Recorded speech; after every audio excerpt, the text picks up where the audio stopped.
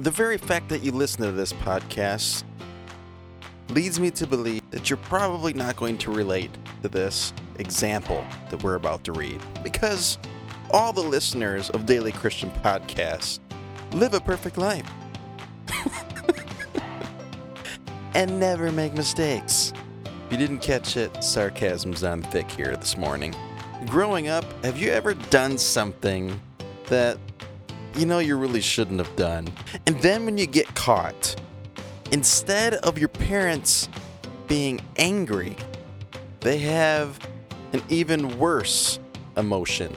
And the conversation goes something like this: Paul, I'm not angry with you. I'm just disappointed.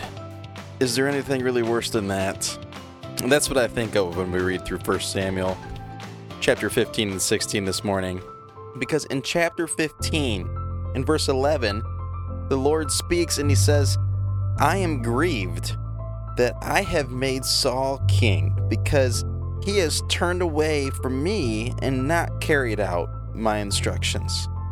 Then later on in chapter 15, in the last verse, which is 35, it says, and the Lord was grieved that he had made Saul king over Israel. The sense of disappointment towards Saul is so deep that I start to feel bad for Saul. And at the beginning of the chapter here in 15, it tells us what the Lord has called him to do. It's through him that the Lord wanted to punish a group of people.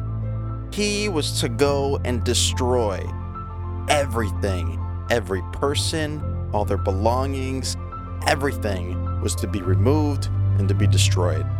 Now you read on and that's not how it went. There was some things that they kept, some people that they let live, and essentially Saul didn't do 100% of what the Lord asked him to do. In his defense, you could argue that he did 80 to 90% of what God wanted him to do, but he left some things out. He didn't fully commit, and the Lord wanted it all destroyed for a reason.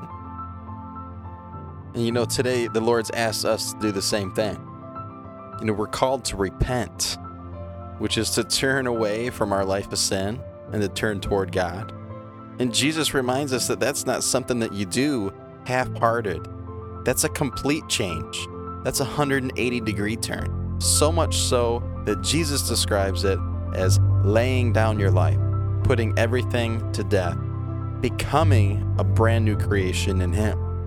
He calls us to carry our own cross, to sacrifice ourselves, which leads me to really examine my own life. Am I in this thing 100%, or is it more like 80 to 90%? Am I holding on to things that the Lord has asked me to destroy and to turn from? Because it's that heart and that mentality that led God to grieve Saul. For what it's worth, those are my thoughts on 1 Samuel chapter 15 and 16. I hope you're encouraged today. I hope that you are keeping God a priority in your life, spending time with Him and allowing Him to work in you, to change you, to mold you, and to use you. Thank you so much for listening, and as always, have a great day.